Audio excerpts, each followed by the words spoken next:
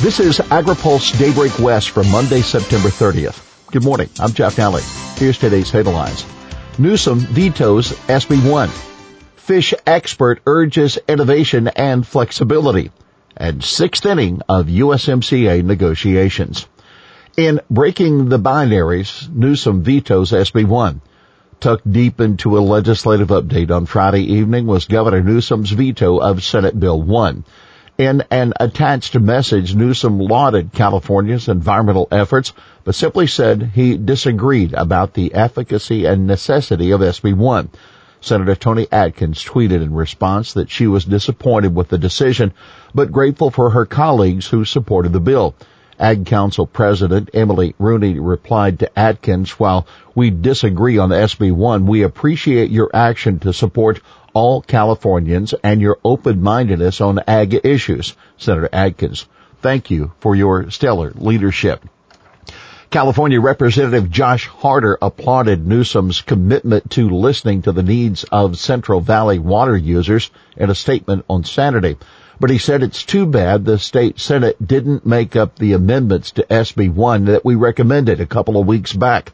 California missed an opportunity to strengthen an otherwise important bill.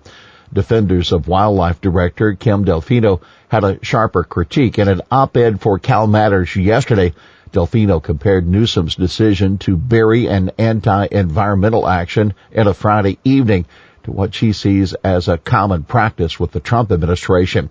She owed the veto a massive and furious lobbying effort against SB 1 by agriculture water districts and wealthy farming interests.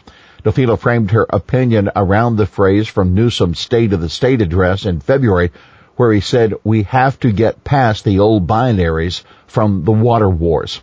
Natural Resources Secretary Wade Crowfoot has often borrowed that phrase as well. In April, he said it cannot be a farmer versus environmentalist, north versus south, urban versus rural. He mentioned the binaries again 2 weeks ago after a 2-hour meeting over the voluntary agreements. California's top fish scientists called for flexibility and innovation for water flows. Rather than a one-size-fits-all approach, UC Davis Professor Emeritus Peter Moyle is urging flexibility when modeling flows for sensitive fish habitats, but Moyle does not insert himself into the SB 1 debate over biological opinions and voluntary agreements for the Central Valley Project.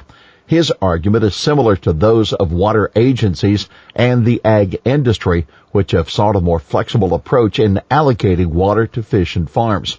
Newsom now falls into that camp as well. When he first announced his veto of SB 1, he said it limits the state's ability to rely upon the best available science. In a recent blog post, Moyle writes that flowing waters are beautifully complex, and it would be rather naive to think that a simple hydrologic model would suffice to determine flow needs. He calls it wrong to ask how much water fish need. Instead, the more useful question would be about the optimal flow regime for fish to thrive while providing water for people.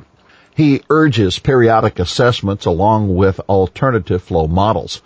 It is hard to overemphasize the need for improved and innovative assessment of environmental flows in California's streams, he adds, referring to the 1,400 large dams across the state. As water disputes increase with climate change, improved understanding of the flow assessment options available should make setting such disputes in an amicable fashion more likely, he writes.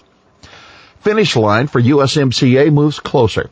Congress is in recess for the next couple of weeks, but ratification of the U.S.-Mexico-Canada agreement should be almost within reach, or at least a lot closer when lawmakers return to D.C., according to House Ways and Means Chairman Richard Neal. Neal leads the select group of House Democrats working to settle differences over USMCA with the Trump administration. Said on Friday, his staff and the U.S. Trade Representative Robert Lighthizer will be working through the recess on the latest proposal for a ratification deal. Neal said he expects a lot to get done as the two sides narrow the difference between them. It will be in October when the talks intensify and the goal line comes into view, he said. Another member of the House Democratic Working Group used a different sports analogy. I would say we're in the 6th inning and we have a few more innings to play. That Representative Jimmy Gomez, a California Democrat. And keep in mind, it's almost October, so what's more appropriate than combining football and baseball analogies? DMC 2020 enrollment could fall. Despite the promise of a guaranteed payout, enrollment in the new dairy margin coverage isn't going to be all that much higher than the old margin protection program. DMC sign-up could very well fall next year. The 2019 sign-up for the program ended Friday, and final numbers haven't been released yet. But Bill Northey, USDA Undersecretary for Farm Production and Conservation Programs, tells AgriPulse that as of last Wednesday, enrollment was about 1,000 over the 21,300 producers who signed up for MPP last year. That would mean about 60% of the 37,468 licensed dairy farms nationwide enrolled in DMC. The 2020 enrollment period will open in a week, and the big question is whether sign-up will drop. About half the producers who signed up for DMC only enroll for 2019 rather than for the full 5 years. University of Wisconsin economist Mark Stevenson says some of those farmers will likely opt out of the program if forecasts continue to show improvement in milk markets next year. MFP payout, $5 billion so far. Northey says 400,000 farmers have applied so far for the first round of the 2019 Market Facilitation Program payments. So far, this round of payments has totaled $5 billion. About 600,000 farmers signed up for the 2018 version of MFP, which benefited fewer crops. Northey says a decision on making a second tranche of MFP payments won't be made until closer to November. We're all hopeful we'll be in the place where we'll have a better trading environment, he said, referring to the ongoing U.S.-China trade war.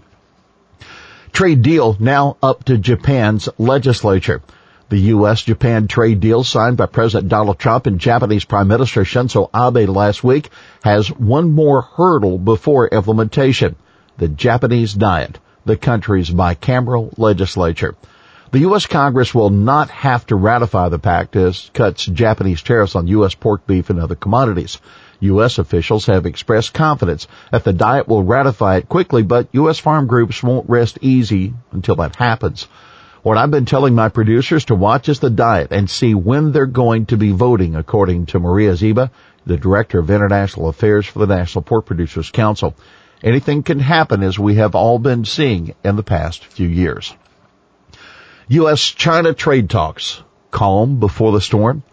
This week will be full of festivities as China celebrates the 70th anniversary of the founding of modern China tomorrow. But preparations are being made on both sides of the Pacific for what could be a watershed meeting with U.S. trade negotiators. Any success in the talks will likely hinge on whether China remains steadfast in its alleged backtracking on pledges that U.S. officials said brought the two countries very close to an overall deal back in May. Xinhua News, the state-controlled media outlet, published a report yesterday confirming Vice Premier Liu He would lead the Chinese negotiating team to Washington. And finally, here's today's She Said It. The paper is going back and forth. All of it is very positive, very constructive. Met Connecticut Representative Rosa DeLauro, a member of the House Democrats' USMCA working group, describing the state of negotiations with U.S. Trade Representative Bob Lighthizer. Well, that's Daybreak West for this Monday, September 30th, brought to you by FMC. For the latest news out of Washington, D.C., visit agripulse.com. For AgriPulse Daybreak West, I'm Jeff Daly.